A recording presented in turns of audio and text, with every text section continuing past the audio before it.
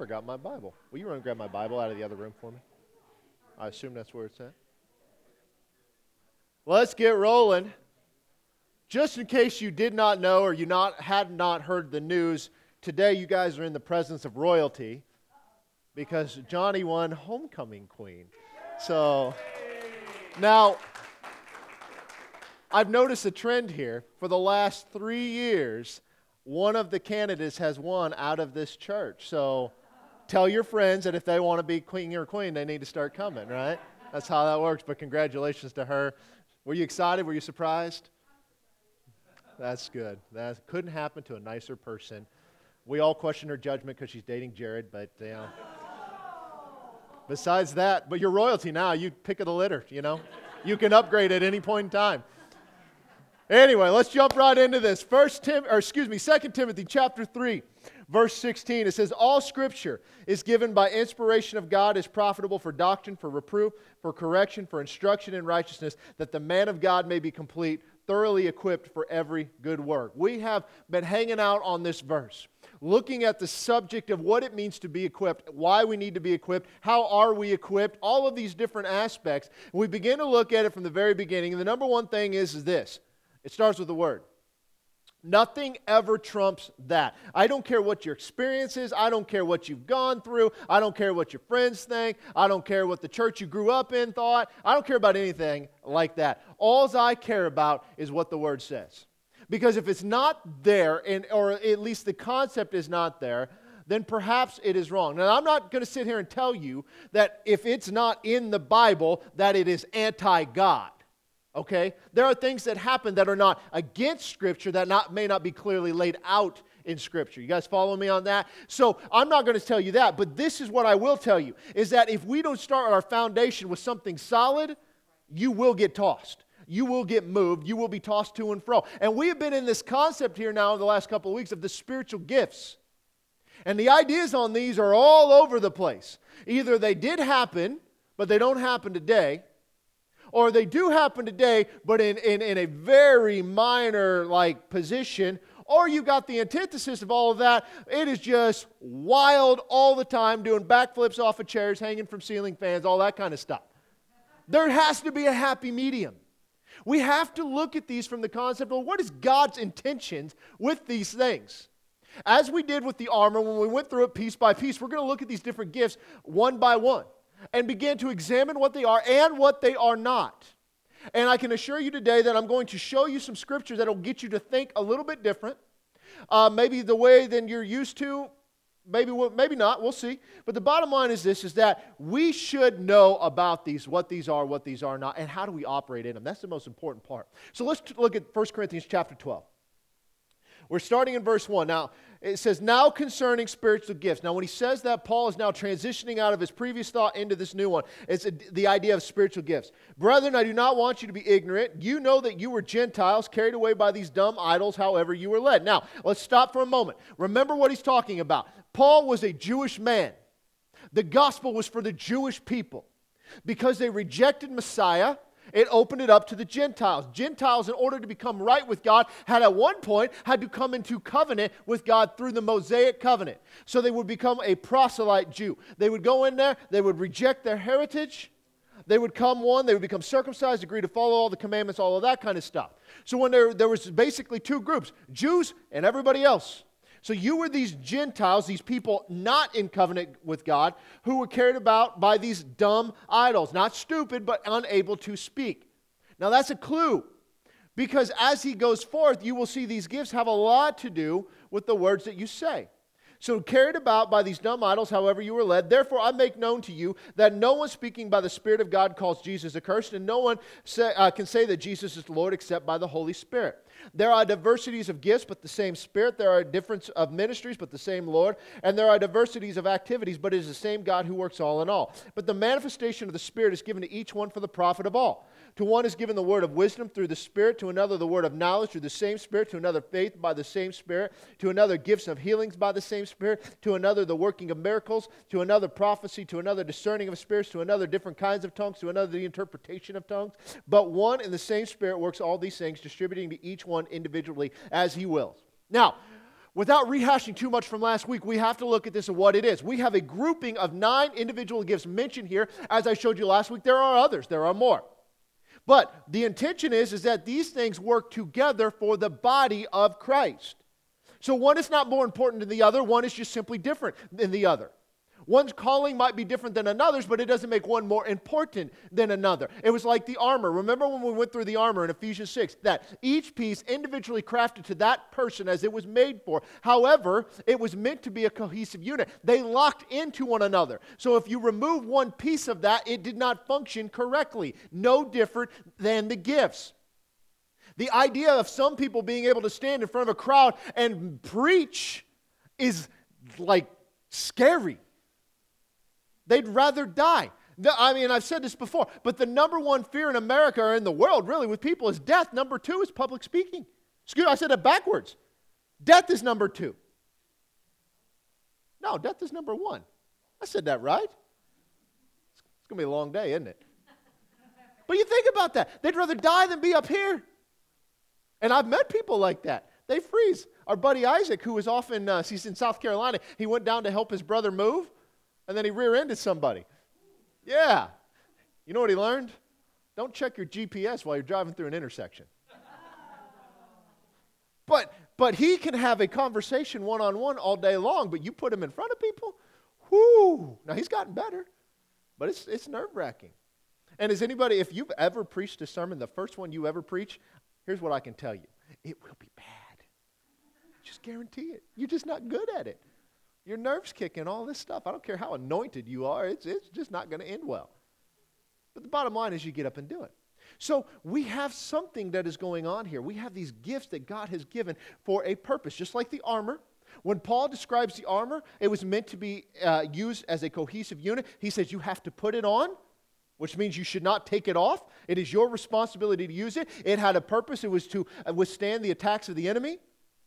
Both offensive and defensively, we go in there. Same with these gifts. Each gift is given by the manifestation of the Spirit, but it is for the profit of all. Now, who is all? What are we referencing? We're representing or referencing the church as a whole, the entirety of the unit. So you've got Little C Church, each little church making up an overall body of Christ. So let's look at these gifts. You've got 3 different groupings. First, you've got what we call the revelatory gifts, or the revelation gift. You've got the word of wisdom, the word of knowledge, and the discerning of spirits. The next part that we have would be the power gifts, the gift of faith, the working of miracles. You have gifts of healings, okay? And please do not mistake these, because there's these giftings, and then there's the mandate to lay hands on the sick. We'll go through all this, I promise.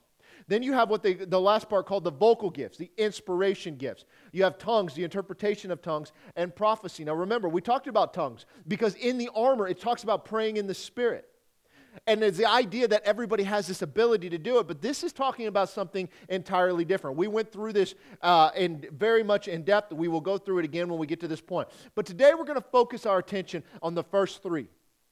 The first 3 are the word of wisdom, the word of knowledge, and the discerning of spirits. Most people think they know what these are. Most people assume that you have to have a certain gifting to act in these. But remember, they are distributed as the Spirit wills. Now let me ask you this. If that is true, does that mean He hands you a gift and that is your gift to run with and use all the time? And that's just how it works. The answer to that is maybe. Is it possible that you could operate in any one of these gifts as the Spirit enables you, depending on the circumstance you may be in? And the answer is maybe, right? You can't say yes or no definitively to either one. You know why? Because Paul didn't. And that's where we have to stay. We can't make these more than what they are, and we can't make them less than what they are. And what I'm going to tell you as I go into each one of these individually is he also did not define specifically what they are and how they operate. So what we are going to do is we're going to piece these things together to come to a conclusion, to see these things in operation. So let's start with this one, the word of wisdom. It is not the gift of wisdom. It is a word of wisdom. This has nothing to do with how smart you are, although it helps. But truth be told is that any gift will take a weakness in an individual physically and expound upon it. So if you have somebody who's not super smart and suddenly you see them expanding or expounding upon something amazingly deep in God, it gets your attention, right? Signs, wonders, miracles, same concept. Look at Acts chapter 2. What did they say when they heard them speaking in tongues? Like, we hear them speaking the wonderful things of God in our own language. But aren't they Galileans? A bunch of idiots. They're untrained. They were not taught all these different languages, so it got their attention. Now, these fall in the revelatory gift because it's not necessarily a vocal gift. Okay? This is why we put these here. The word here, the word for word, is logos. Now, logos, when we break it down really, really general, we look at logos as a written word and rhema as a spoken word. That's how most of the time you're going to see that defined. I don't like that definition, and the reason I don't like that definition is because it's too boxy and it doesn't fit scripturally. Do you know why? Because in the beginning was the Word, and the Word was God, and the Word was with God.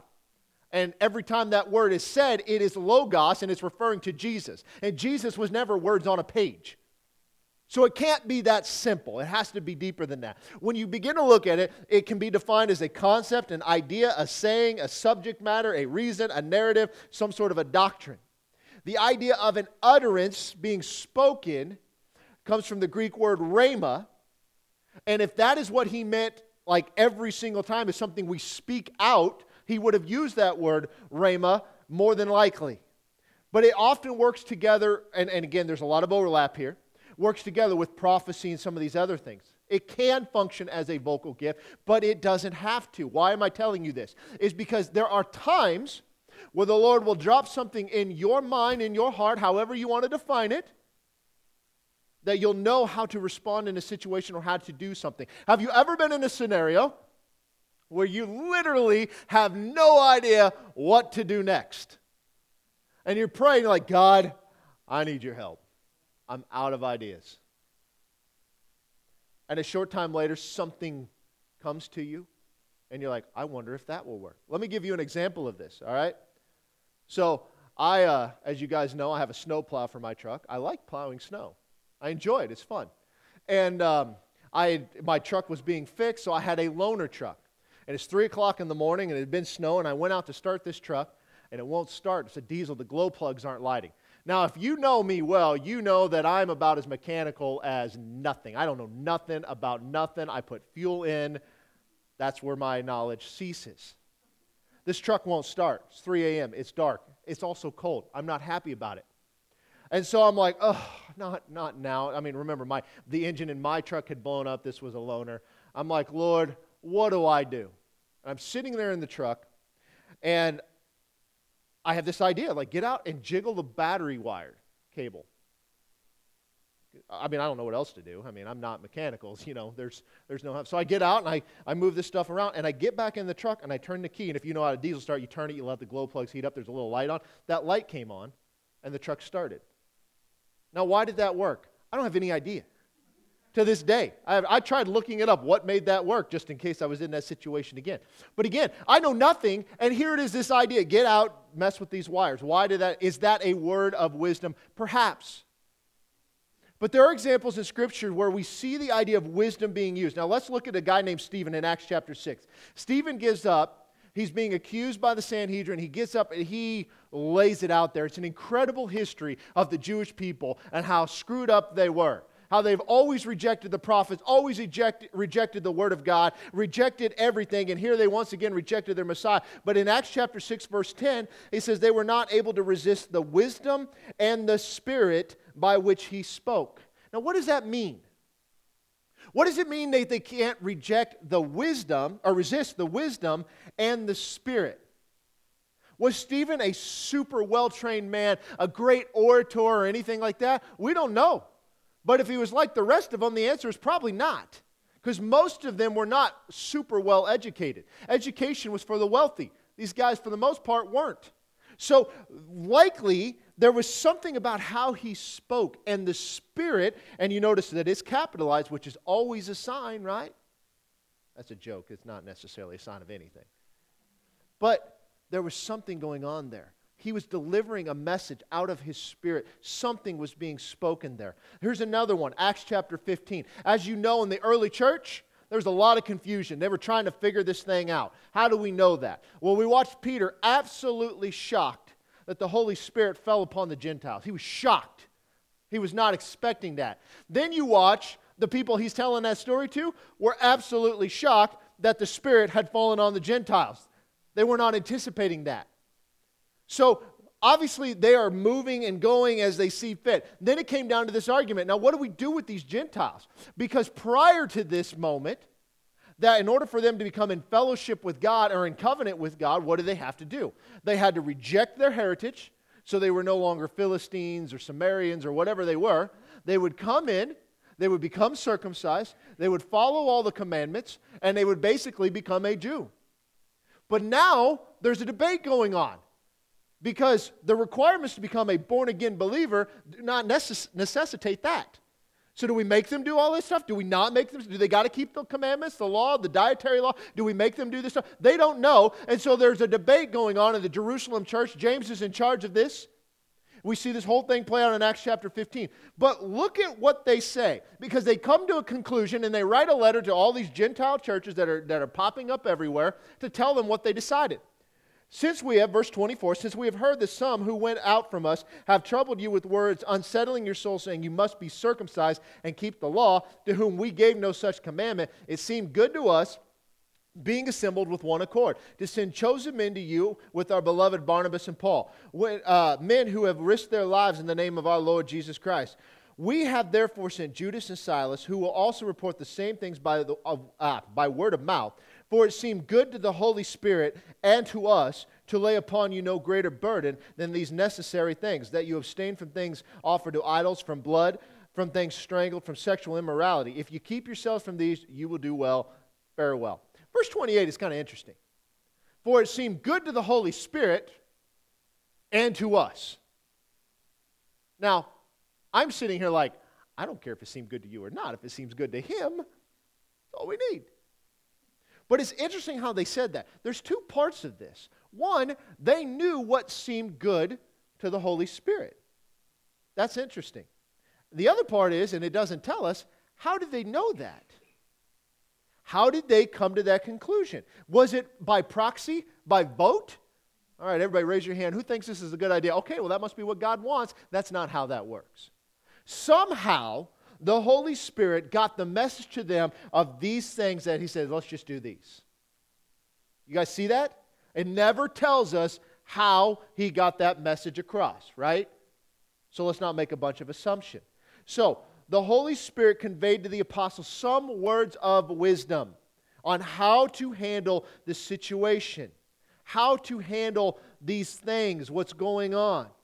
Okay? 1 Corinthians 2 verse 13 says, these things we also speak, not in words which man's wisdom teaches, but which the Holy Spirit teaches, comparing spiritual things with spiritual. Again, so these aren't words being taught by man, they're being words taught by the Holy Spirit. Well, how's he teaching those?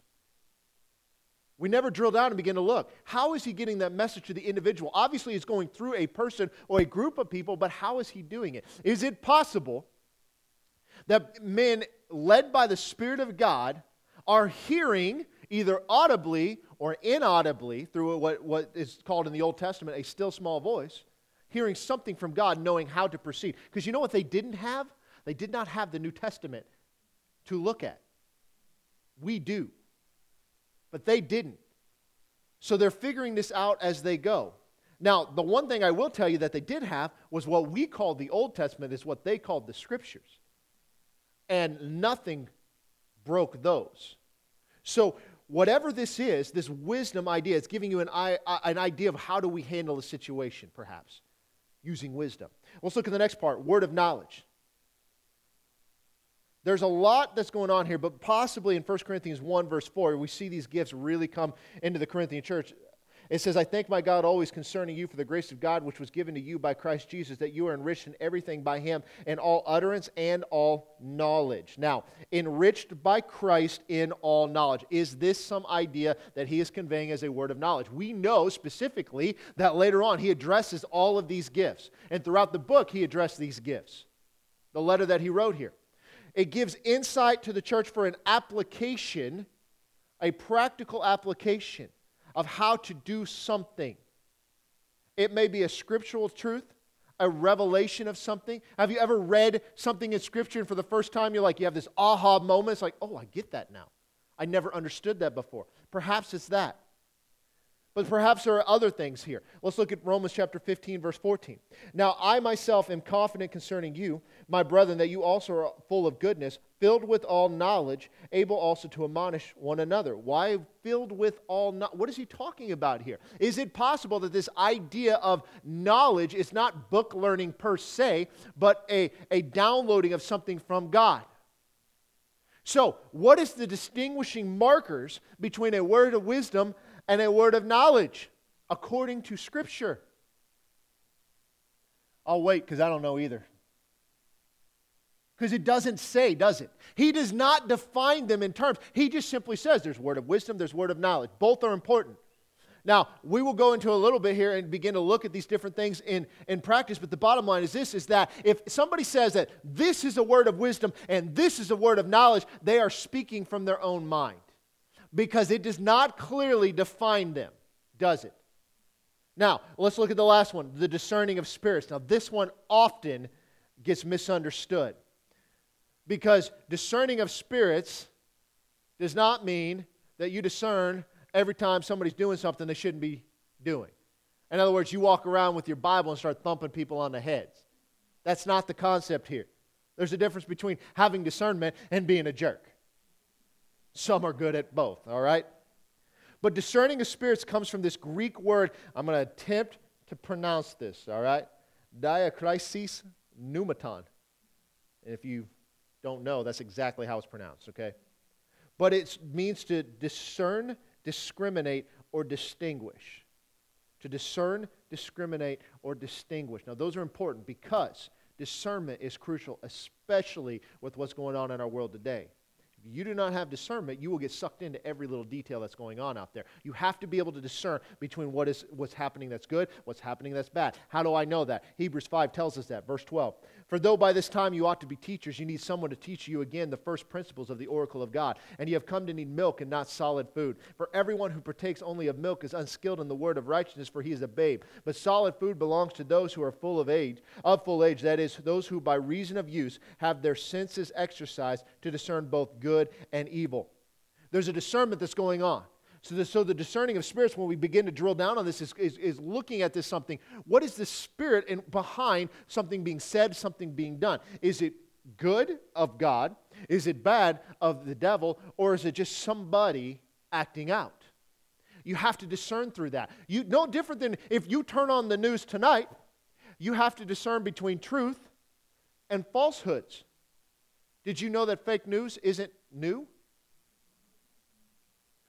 There are writings from the founding fathers of the country that have in their books talking about what to do with false news, is how they said it. They weren't quite as eloquent as Trump was, apparently. But how do you discern between that? I mean, we've just gone through some weird stuff in this country, stuff we've never faced before, this whole pandemic. And there had to be some discernment going on of what was happening. And how do you respond? And some people were responding in fear, and some people were responding in faith, and some people weren't responding at all. I'm just going to stay home until this thing blows over. So what do? In 1 Corinthians 11, verse 29, it says, For he who eats and drinks in an unworthy manner eats and drinks judgment to himself, not discerning the Lord's body. So what's he talking about here? We're talking about what we call communion. They called it the Lord's Supper as part of the Passover meal, the Seder meal. The third cup and the bread and the wine, but there was a judgment upon these people who were not discerning what was happening here. So this discernment is crucial to understanding it. So in a nutshell, the discernment of spirits is defining what is going on. Is it of malicious intent, of maybe a neutral intent, somebody's flesh, or is it of God? Something that we should be operating in constantly. 1 Corinthians 14:29 says, Let two or three prophets speak and let the others judge. That word judge there is the same word in Greek as discern.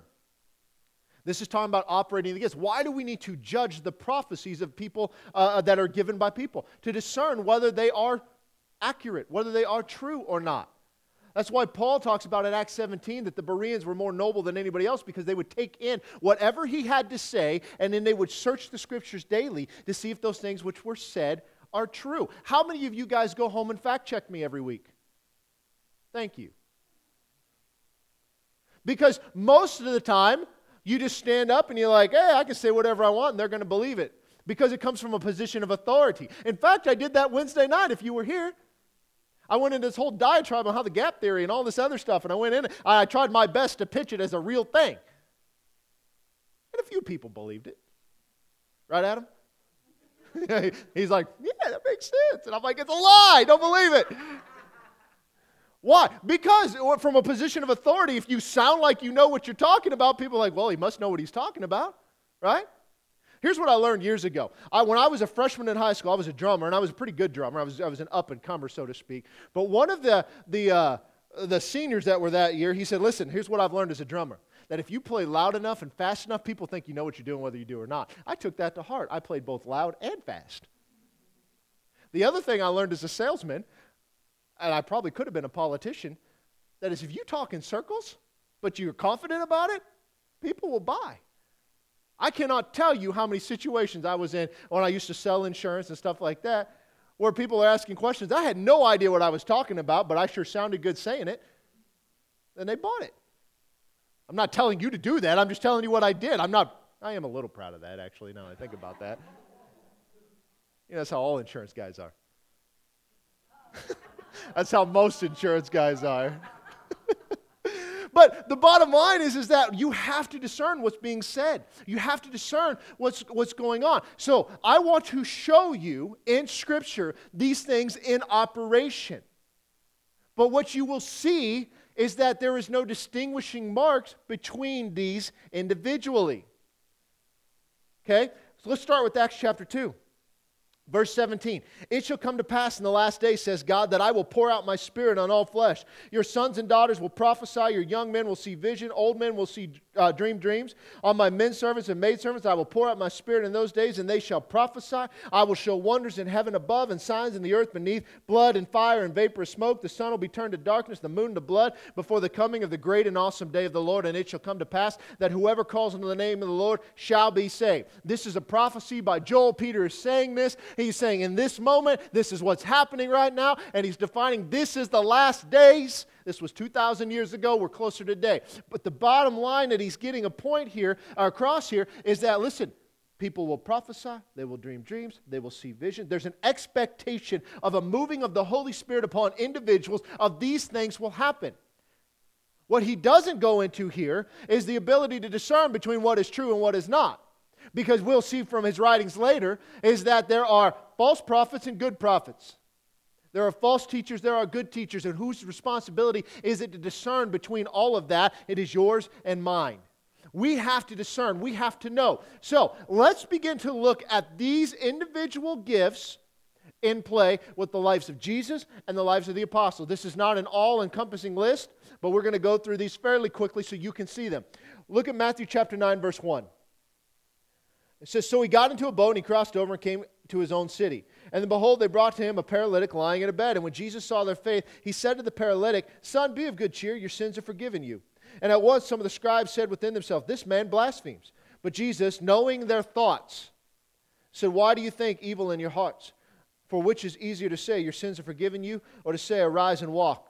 But that you may know that the Son of Man has the power on earth to forgive sins, he said to the paralytic, arise, take up your bed, and go to your house. And he arose and departed to his house. Now when the multitude saw it, they marveled and glorified God, who had given such power to men. He knew their thoughts. How did he know? Now you can say, well, he's Jesus. He knows everything. Well, we know that's not true, because it talks how he grew in wisdom, stature, and then we know how the Holy Spirit came upon him. And we know that he did no miracles prior to that event. So there was something tied into that. So he knew their thoughts. Is that a word of wisdom, a word of knowledge, or a discerning of spirits? Yeah, great question. I don't know either. But what we do know is there was something supernatural that he knew, and he knew how to respond to the individuals. Let's look at Matthew chapter 12, verse 22.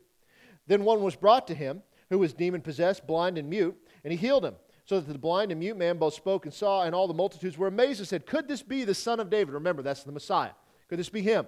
And And when the Pharisees heard it, they said, the fellow does not cast out demons except by Beelzebub, the ruler of the demons. But Jesus knew their thoughts.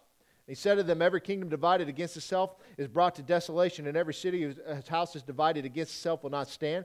If Satan cast out Satan, he is divided against himself. How then will his kingdom stand? And if I cast out demons by Beelzebub, by whom do your sons cast them out? Therefore they shall be your judges. But if I cast out demons by the Spirit of God, surely the kingdom of God has come upon you. Or how can one enter a strong man's house and plunder his goods, unless he first binds the strong man, and then he will plunder his house? He who is not with me is against me, and he who does not gather with me scatters abroad. There's two parts going on here.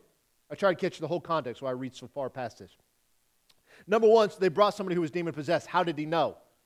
Did he come with a letter that said, hi, I'm demon-possessed. This is signed by a physician. Can you take care of this for me? There was a sign to him, and there was a discernment that was going on, that what was happening in that man, because all it says is that he was blind and mute. Are those signs of demon possession? Apparently. Could they be signs of, you just messed up? Possibly, right? But he was able to discern what was going on in the background. So you see that, number one. It got their attention. We've talked about this before. Could this be the son of David? Why?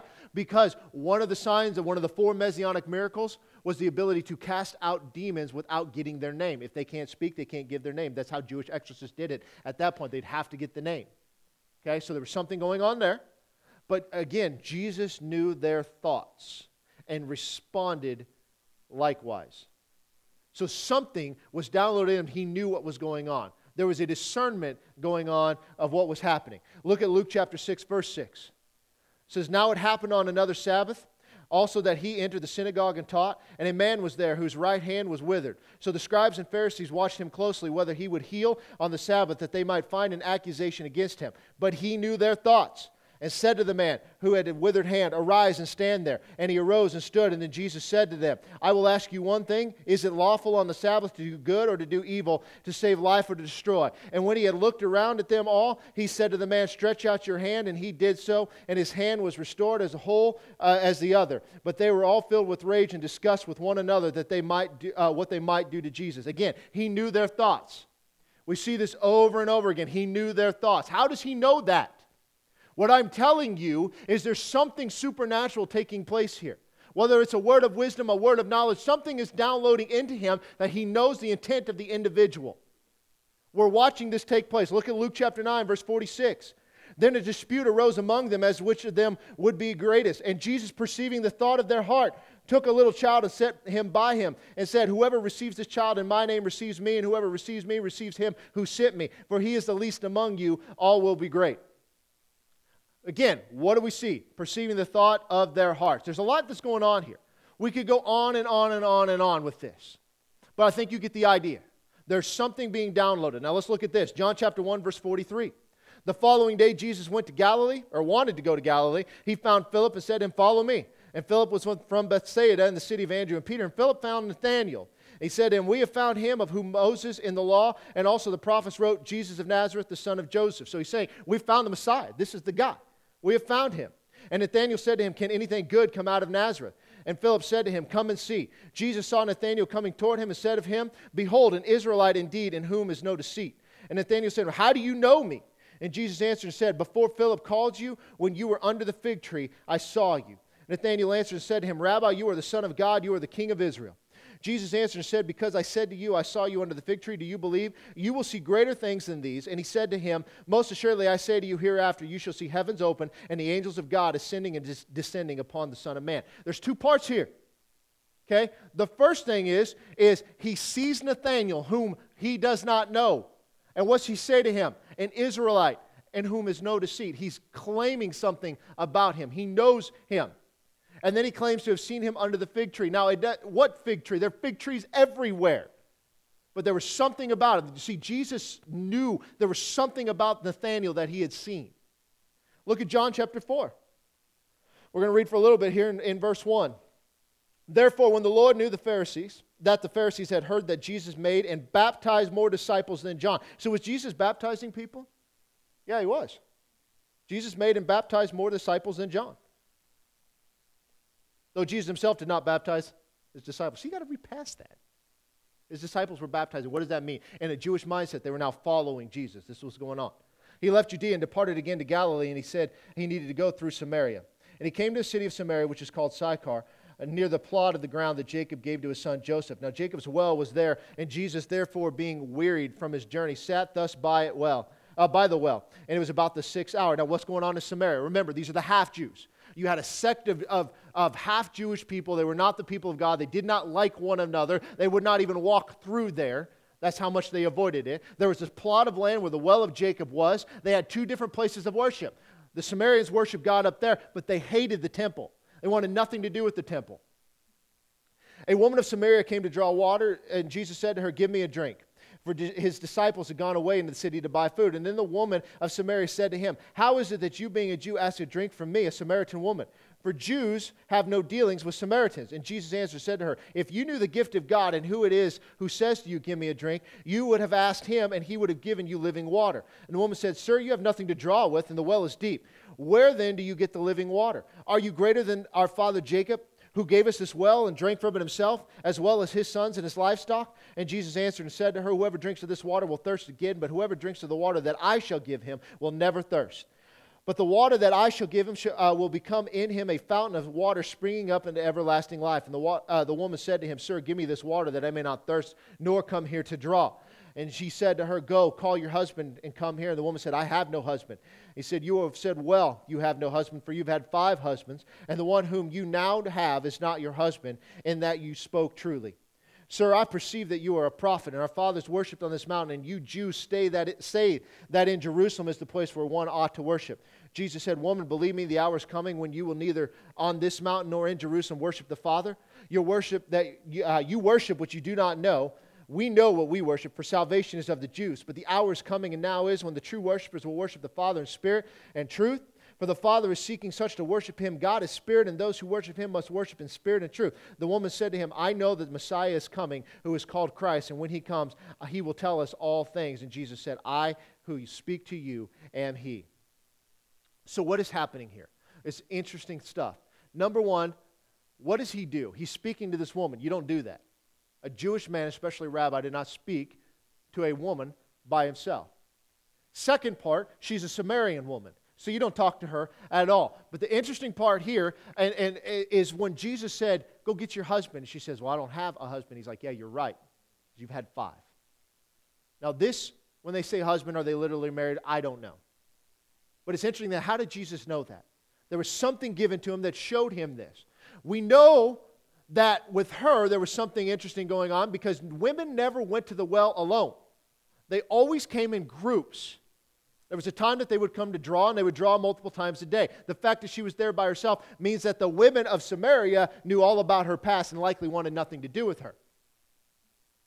So, again, you see Jesus knowing something about an individual, and through knowing that is able to minister to her. So you guys see how the discernment and the words of wisdom and the words of knowledge are being applied in these moments. But what about the disciples? Let's look at Acts chapter 5. Verse 1, it says, "A certain man named Ananias of Sapphira, his wife, sold a possession, and he kept back part of the proceeds, his wife also being aware of it, and brought a certain part and laid it at the apostles' feet. And Peter said, 'Ananias, why has Satan filled your heart to lie to the Holy Spirit and keep back part of the price of the land for yourself? While it remained, was it not your own? And after it was sold, was it not in your own control? Why have you conceived this thing in your heart? You have not lied to men, but to God.' Then Ananias, hearing these words, fell down and breathed his last. So great fear came upon all those who heard these things, and the young men arose and wrapped him up and carried him out and buried him." Now, how did he know that? How on earth did he know what Ananias had done? Something told him. Did somebody tattle on Ananias? Did he go to the courthouse and look at the title or the HUD statement? I mean, what did he do? He said, "This land was yours and you were in control the whole time. Nobody said you had to give this, but you have lied. Why has Satan filled your heart to lie?" So he's discerning the spirit behind it. He's also discerning the event taking place. And there is a result of that. Okay, verse 7. "Now it was 3 hours later when his wife came, not knowing what had happened. Peter answered her, 'Tell me whether you sold the land for so much.' She said, 'Yes.' Peter said to her, 'How is it that you have agreed together to test the Spirit of the Lord? Look at the feet of those who have buried your husband are at the door, and they will carry you out. And immediately she fell down at his feet and breathed her last. And the young men came in and found her dead, and carrying her out, buried her by her husband. So great fear came upon all the church and upon all who had heard these things. Now, again, we see this event. He says, hey, is this what you sold it for? Oh, yeah, that's what we sold it for. She has no idea what had taken place with her husband. But how did Peter know what was about to happen to her? The only thing we can assume is there's a word of wisdom, word of knowledge that's going on here. Some people try to tell you, well, Peter declared that and that's why that happened. That is not what is going on here. He knew something was going on. Let's look at a couple more. We're about done. Acts chapter 8, verse 26. Now an angel of the Lord spoke to Philip, saying, arise and go toward the south along the road which goes down from Jerusalem to Gaza. This is desert. So he rose and went, and behold, a man of Ethiopia, a eunuch of great authority under Candace, the queen of the Ethiopians, who had charge over all her treasury and had come to Jerusalem to worship, was returning and sitting in his chariot, and he was reading Isaiah the prophet. Then the Spirit said to Philip, go near and overtake his chariot. Now, how did the Spirit speak to him? We don't know. Was this audible? Was it inaudible? We don't know. But we know that Philip got the message, whatever it was. Philip ran to him and heard him reading the prophet Isaiah and said, do you understand what you are reading? And he said, how can I, unless someone guides me? And he asked Philip to come and sit with him. The place in Scripture which he read was this. He was led as a sheep to the slaughter, as a lamb before a shearer is silent, so he opened not his mouth. In his humiliation his justice was taken away, and who will declare his generation for his life is taken from the earth? So the eunuch answered Philip and said, I ask you, of whom does the prophet say this? Of himself or of some other man? Then Philip opened his mouth and beginning at this scripture preached Jesus to him. And now as they went down the road, they came to some water, and the eunuch said, see, here is water. What hinders me from being baptized? And Philip said, if you believe with all your heart, you may. And he answered and said, I believe that Jesus Christ is the Son of God. And he commanded the chariot to stand still. And both Philip and the eunuch went down into the water, and he baptized him. And now when they came up out of the water, the Spirit of the Lord caught Philip away, so that the eunuch saw him no more. And he went on his way rejoicing. But Philip was found in Azotus, and passing through, he preached in all the cities till he came to Caesarea. Now, there's a lot that happened just here. Very short blurb. Philip is not a major character in the book of Acts. But number one, the Spirit of God told him and said, go talk to that guy. Does he know what he's talking to him about? Not according to what we just read. So he sees him reading the scripture. He's confused. How can I understand this unless somebody explains it to me? So why was Philip sent there? To explain it to him. Okay, so we see some sort of guidance, a word of wisdom, knowledge being put into place, but it's a little murky for the guy who's on the receiving end of it, so he's just being obedient and he's going. Go talk to him. So he does. Then you get this really weird part. Okay? He baptizes the guy, and when he pulls him out of the water, he's gone. Beam me up, Scotty. He's gone. Where did he go? A place that's not close to there. So that tells me one of a couple things. One, they call this translating. Somebody is translated from one spot to another. Is that possible? Yes. Because somebody claims it has happened to them, does that make it true? No. Okay? But it's at least possible. A couple more. Acts chapter 9, verse 10. Now there was a certain disciple of Damascus named Ananias, and to him the Lord said in a vision, Ananias. So there's a vision being given. What's going to happen here? He said, hey, I want you to go talk to Paul. He said, here I am. Arise and go to the street called Straight and inquire at the house of Judas for one called Saul of Tarsus. For behold, he is praying, and in a vision he has seen a man named Ananias coming in and putting his hand on him so that he might receive his sight. Now there's two parts that are going on here. All right? He's having a vision. The Lord is getting his attention. I want you to go to a specific place, a street called Straight. Inquire at the house of Judas for a guy named Saul. Very specific. When you get there, Saul will be praying because in a vision that he had, he's seen a man named Ananias, and he's going to put his hand on him that he will receive his sight. So you have two different things that are taking place coming together, but very, very specific. And we know how the rest of that plays out. Word of wisdom, word of knowledge, I don't know. But what we do know is this is exactly what Acts 2 said would happen. Okay? Acts chapter 10, verse 17. Peter has this vision of the unclean animals. He's not sure what it means. It's like, where did this happen? Look what verse 17 says. While Peter wondered within himself what this vision meant, which he had seen and met. Behold, the men who had been sent from Cornelius had made inquiry to Simon's house and stood before the gate. And they called and asked whether Simon, whose surname was Peter, was lodging there. And while Peter thought about the vision, the Spirit said to him, Behold, 3 men are seeking you. Arise, therefore, go down and go with them, doubting nothing, for I have sent them. So the Spirit of the Lord telling him, listen, go. Did he know what he was going for? No, because when he shows up in his house, he's like, listen, I'm here. The Holy Spirit told me to come. I'm here. Why am I here? Acts 13, verse 1. Now in the church that was in Antioch, there was a certain prophet and teacher, Barnabas, Simeon, who was called Niger, Lucius of Cyrene, Manaen, who had been brought up with Herod the Tetrarch and Saul. And as they ministered to the Lord and fasted, the Holy Spirit said, Now separate to me Barnabas and Saul for the work which I have called them. Then having fasted and prayed and laid hands on them, they sent them away. Again, getting direction from the Lord. What to do next. Specifics. Separate these guys, send them out. Look at verse 4. So being sent out by the Holy Spirit, who sent them?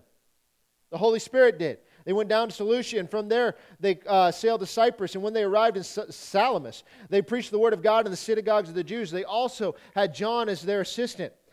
Now, this is where it gets interesting. When they had gone through the island of Paphos, they found a certain sorcerer, a false prophet, a Jew, whose name was Bar-Jesus. Now, I will explain what a false prophet is, not today, but here in the next couple of weeks.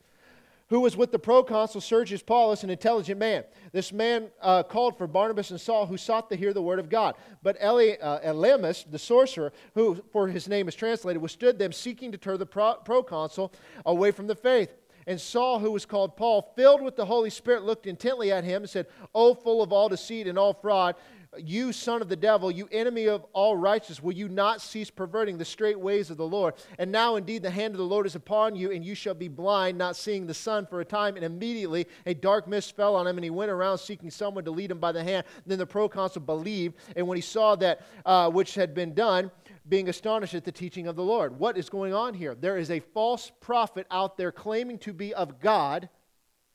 Paul discerns that and proclaims a judgment upon him as a result of that. How did Paul know what was going to happen there? Something in him told him this. But there's discernment going on. He knows what's taking place. He says it. So all of these things are coming to fruition. These signs will follow him who believes. There are things that are taking place. Acts 14, verse 8. And in Lystra, a certain man without strength in his feet was sitting at a cripple from his mother's womb who had never walked. This man heard Paul speaking. Paul, observing him intently and seeing that he had faith to be healed, said with a loud voice, Stand up straight on your feet. And he leaped and walked. How do you see somebody's faith? What did he see in him? There is something going on that clues Paul in to what's taking place here. Let's look at one more. Acts chapter 16, verse 1. And when they had gone through Phrygia and the region of Galatia, they were forbidden by the Holy Spirit to preach the word in Asia. Whoa. Do not preach the gospel here, Paul. Is that what the Holy Spirit said? Absolutely. So does that mean that can happen today? Absolutely. There are times, thus saith the Lord, you need to keep your mouth shut. Verse 7, and after that they came to Mysia, and they tried to go into Bithynia, but the Spirit did not permit them. So passing by Mysia, they came down to Troas, and a vision appeared to Paul in the night. A man of Macedonia stood and pleaded with him, saying, Come over to Macedonia and help us. Now after he'd seen the vision, immediately we sought to go to Macedonia, concluding that the Lord had called us to preach the gospel to them. How did they conclude that? They had a vision. God is getting information to them. There was two parts to that. Don't go here, do go here. Right?